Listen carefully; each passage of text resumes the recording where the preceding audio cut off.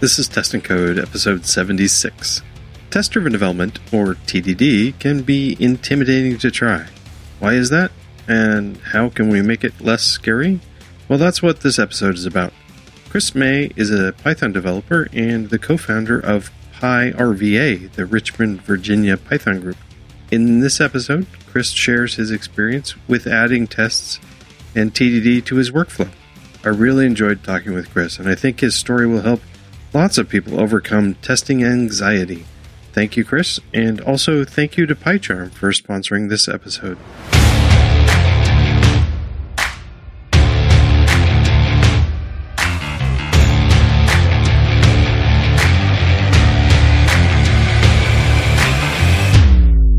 Welcome to Test and Code, a podcast about software development, software testing, and Python. Welcome to Test and Code. Today on the show, I am excited to have Chris May. We've never talked before other than starting a few minutes ago. So, Chris, can you tell everybody who you are? Sure, yeah. Let's see. I feel like I'm in a weird place because I have the best way to describe what I do is like a problem solver. Because I've started off in graphic design and went on to full stack development and started learning Python about 10 years ago. And so now I kind of do some full stack development at my current job and create Python to create tools, do some research and analytics. And I'm also trying to help a couple departments to transition over to Python too. So I've got a lot of hats I wear these days. Nice. Yeah. Do you play an individual contributor role or are you a manager? Or? I'm a contributor, yeah. Okay. In fact, my title is full stack engineer, but it's amazing how much that can overflow. Well, it's the full in full stack. Indeed. Yeah. It's cool. One heck of a stack. Yeah. But you started from graphic design. I did. That's kind of neat. So how did you transition from graphic design into full stack stuff? Essentially, it started. So let me take a little step back. In college, I actually started off as a computer scientist, and I was. I remember my freshman year. There was a bunch of us CS majors on my hall, and we all started building websites. And people came to me and were like, "Chris, your website looks better than all of ours." And I was like, "Oh, thanks." And at the time, I also had a copy of Photoshop that I bought at a crazy whatever place, and essentially I started messing around with Photoshop and doing all sorts of different things. And one guy from the hall kept coming into my room and was like, "Chris, I think you're in the wrong major." I'm like, what are you talking about? And he's like, it looks like you might enjoy graphic design a little bit more. And I'm like, what is this? I've never heard of this. And he's like, oh, it's in the art program. And I'm like, well, I'm no artist. I'm a computer person, you see, because I've grown up making, I learned BASIC when I was in first grade. I mean, it's I was born with a keyboard in my hand practically. And, but what he said, kind of stuck in my head. And long story short, I ended up going down to the art department and talked to the head of the graphic design department, who invited me to one of his senior level classes to see if it was anything I was interested in. And I walked in, and I'm like, "Holy crap! These people are doing what I do in my free time, and they're getting a degree." And then I walked behind them and I'm like, holy crap, I can actually give them pointers on making this better. And I'm like, okay, I am in the wrong major. And just loved it. Actually, my QCA skyrocketed. I was having a really hard time in the computer science department. The way that they were teaching me just didn't sync up with how I learned. Okay. And so essentially graduated with a graphic design degree, this is much longer talk than intended to go, but essentially at one of my jobs, I started off as a graphic designer, but I kept, I have this history of web development, especially front end web development. At the time, it was web development. Nobody knew front end. I mean, you knew front end back then, but there wasn't necessarily a full stack development. And there was a big truncating company that I worked for, and they needed a redesign for their website and asked a company to design it, but they didn't have anybody to implement it. And so I was like, yeah, I'll do this. And took their design, created the website for the company.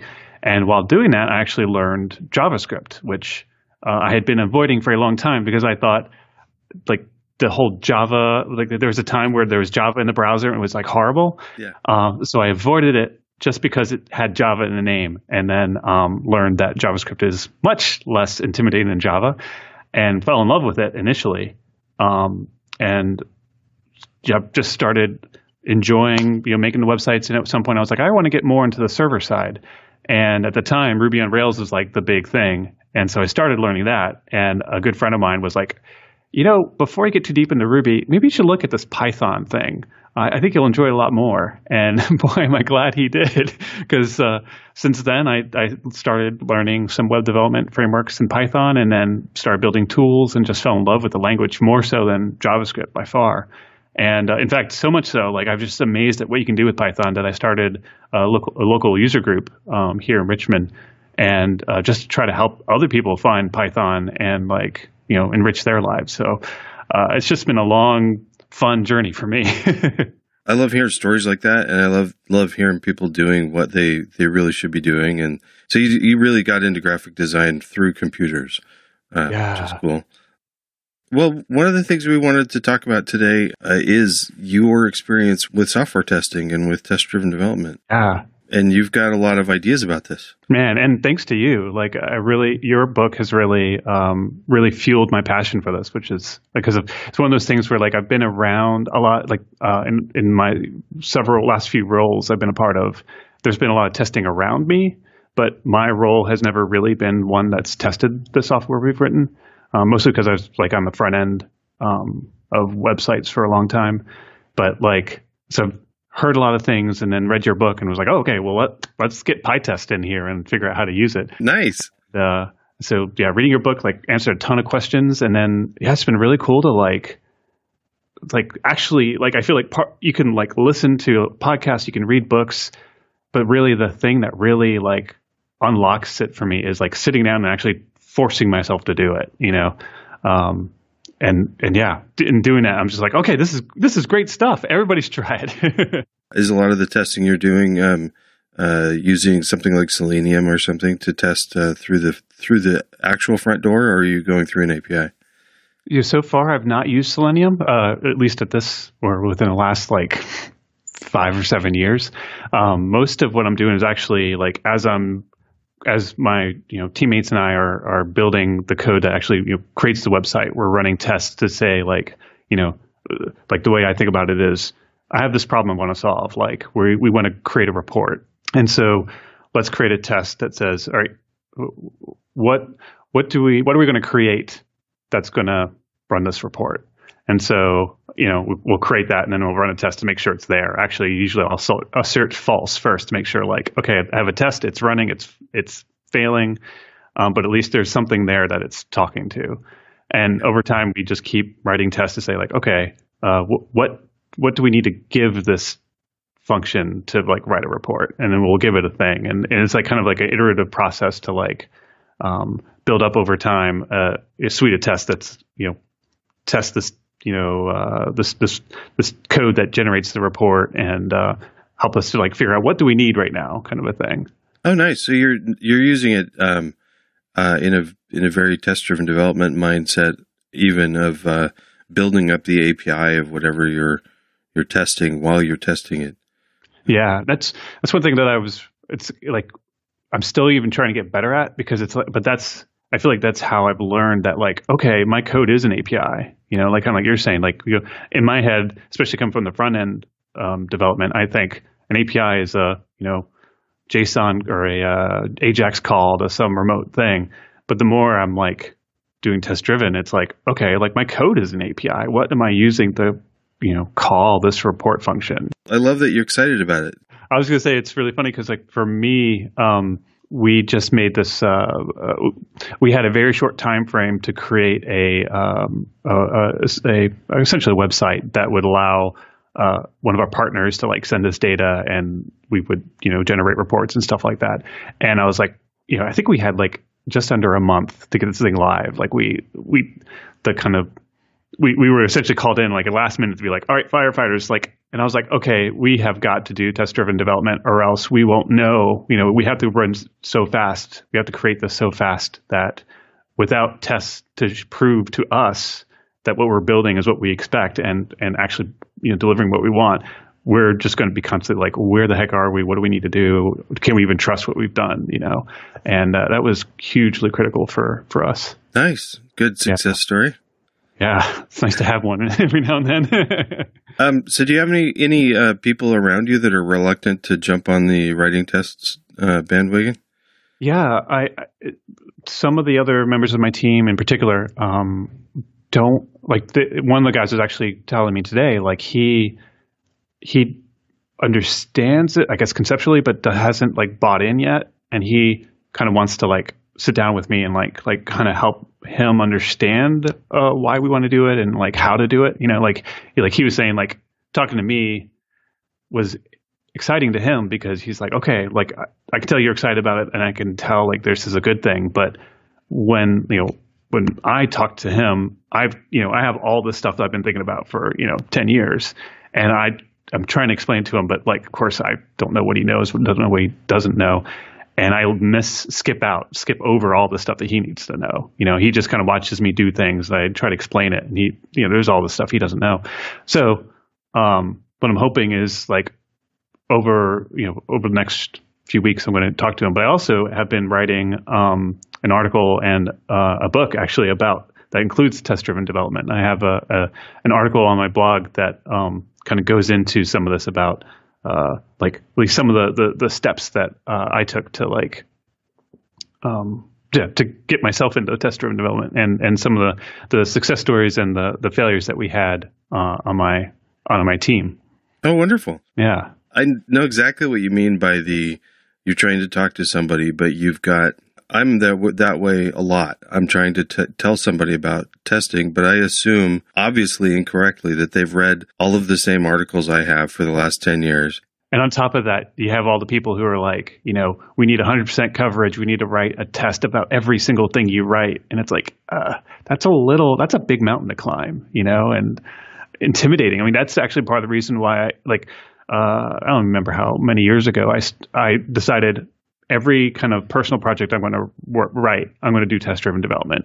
And it failed because I was just so intimidated with, well, how do I do it? And like, I don't know exactly what I'm writing yet. So how do I write the test for it? And there was just so much fear that was instilled in me just because I've heard of all these rules. And once I kind of learned, just let let's just try this and let the rules kind of go off to the side and like explore on your own. Then I started like getting some traction. Well, and I like how you described what you're using it for. It's to maintain confidence in your system. Yeah. And so you're writing tests to make sure that you're doing what you think you're doing, and to make sure that you're confident that you're not going to break it, and then you can run faster. Yeah.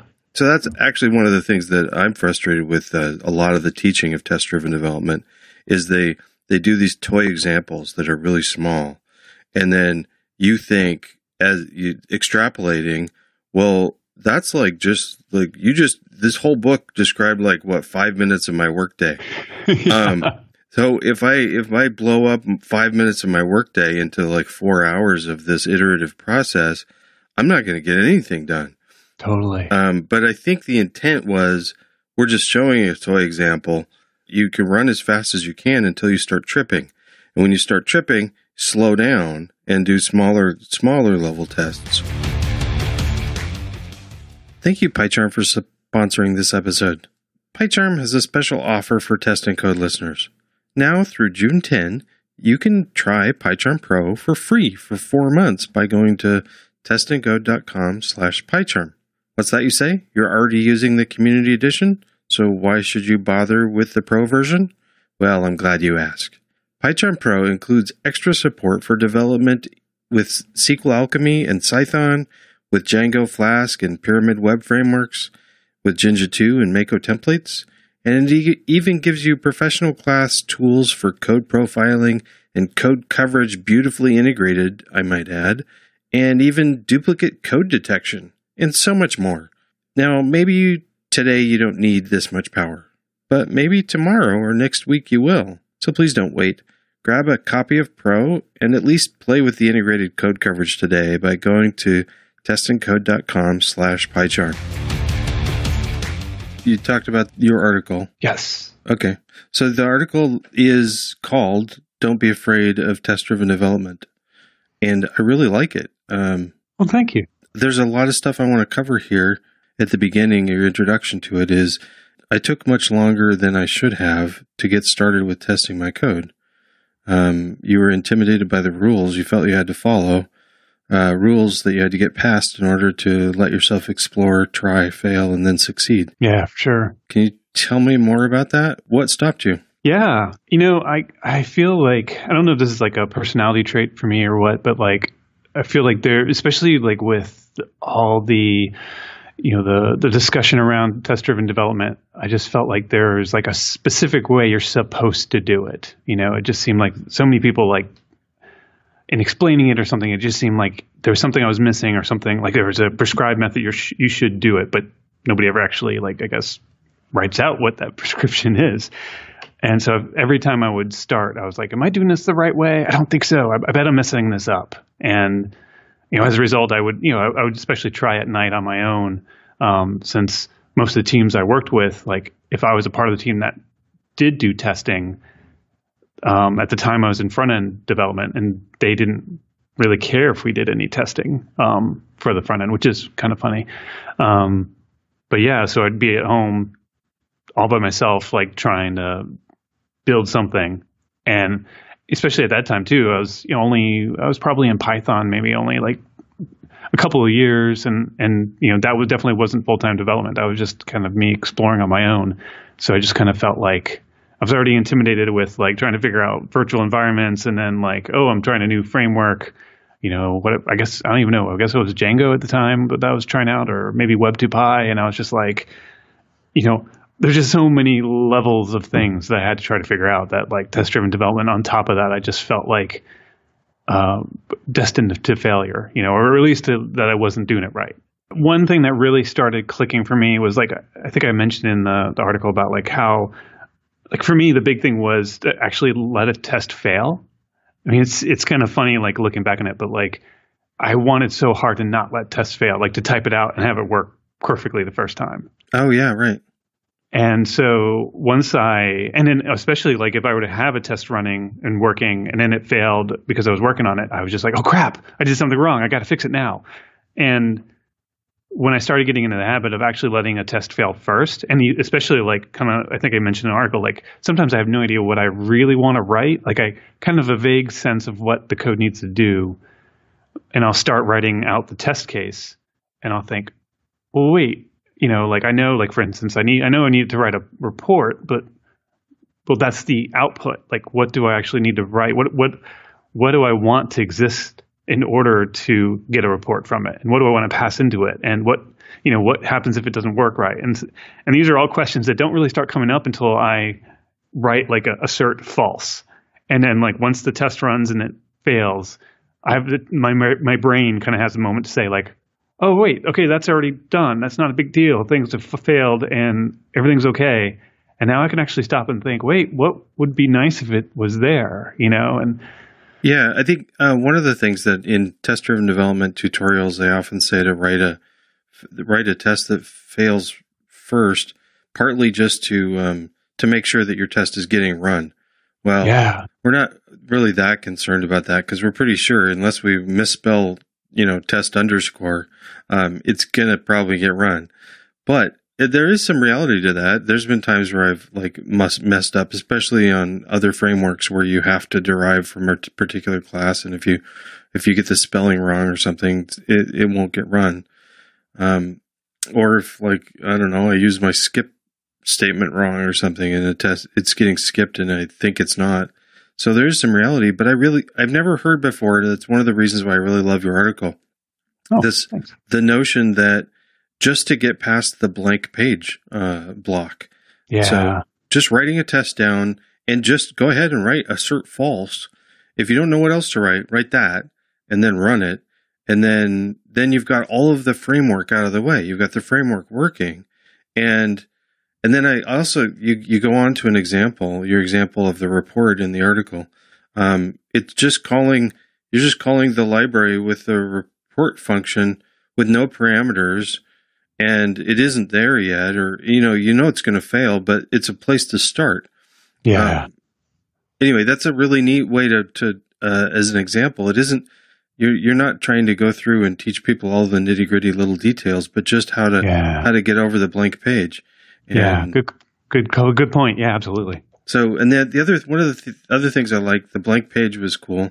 And then also, there's a great quote. I'm going to go ahead and read it because I almost highlighted the entire article as great quotes. But iterate a lot. So you say iterate. Whenever you develop code or write tests, chances are that the first thing you're going to write is going to get edited or completely replaced. So try to not let yourself be intimidated by the stress of doing it correctly or not knowing what to test. I like that. Write down what you know now, update it later. So this is a mindset of like a first draft thing, knowing that both your tests and your code are going to get rewritten anyway, probably, or heavily modified beyond recognition. So just go ahead and get it down. This is great. I love this tutorial. Thanks. And you saying that reminds me of like another thing that really got to me was like, I had a rule in my head that I had to write a test for every function that I wrote. And once I kind of let go of that and let myself like write one test that could cover, like multiple functions or classes or whatever, for me, it was like, especially I think like that report one was a good one because, I have some tests that do test to make sure things can get pulled from the database or whatever. But for this report, what was important is this report got made, and whether it, hit all these other things or not, it didn't matter in this case.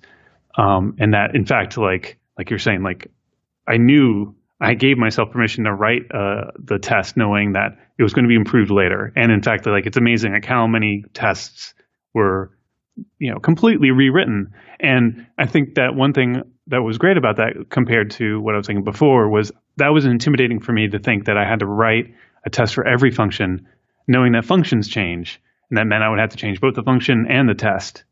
And which sometimes that's a great thing, but you don't have to do that every single time. And that just gave me such a sense of like, it reduced the weight on my shoulders, I guess I should say, because, now I have one test that like tests like a business case, I guess you could say, that this report gets generated, and we could change like how it happens, and still the test will pass as long as the report gets generated the way we expect it to. Right. If this report function goes off and calls a bunch of helper functions, if those helper functions don't work, the final test is not going to work. Yeah. Right. Yeah. But there's some cases, of course, where like some helper function, you've isolated some piece of logic into one function that is complicated enough that you're kind of not sure that you can get it right. So that's that would be a good place to go ahead and direct some attention and some test cases through it on itself. But like you said, some of the helper stuff that you're just, I don't know, translating units or something silly like that. It's visually so simple, it's probably fine. Plus, it's covered by the parent test anyway. So exactly. Anyway, yeah. So do you have any rules that you think of when you're writing tests now? Well, I feel like the first rule is always to start with the test, and that one's one that I don't always pass myself. A rule that I always, it's like. There are times where I get into work here and I'm like, okay, well, I need to do this thing, and I'll jump in and start doing it. And after like an hour or so, I'm like, I haven't written any tests. What am I doing? But okay. But you're doing that not to satisfy some outside group or something. You're doing it because you know that you're going to appreciate it later. Exactly. Yeah. Yeah. Absolutely. Especially there have been a few times where, working with other people, sometimes you realize like the code, I have found it, that's one thing I've really enjoyed discovering with these tests is to look at the test to see like how we expect our code to be used. And especially like when, a coworker will write a portion of the application, I could look to see at his tests and say, oh, this is how I should be using it. Oh, and if I'm using it this way, I could also use it this way. It's just another aspect I enjoy. Have discovered, I guess. And are you working? So you're working with other people that are also writing tests then? Yeah, and not at this time. Right now, the project I'm working on is very small, but I have a couple other colleagues that we've collaborated on a few projects, and I hope to again. Okay. Now, one of the things that some people like to do is to maintain a certain level of code coverage. Mm-hmm. Are you using code coverage metrics for your tests, or? We haven't yet. That's something I definitely want to look into.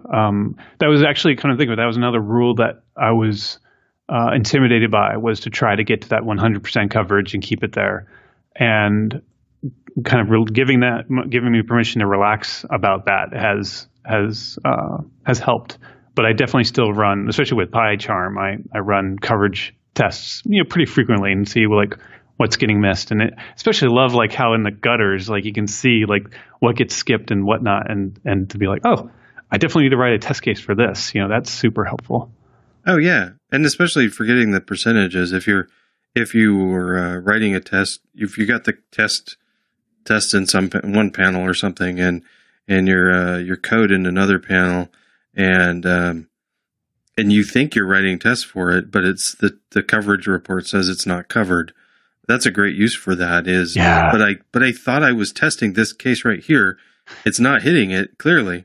So yeah, absolutely. And that's not even a percentage thing. You don't need percents for that. It's just this code isn't getting covered. So yeah, that is cool. Yeah, I didn't even think about that as a good use model for that. Now, so do you have any before we get off onto other topics? Do you have any other testing or test-driven development tidbits you'd like to pass on? My thought is essentially to keep it simple and just let yourself discover it yourself.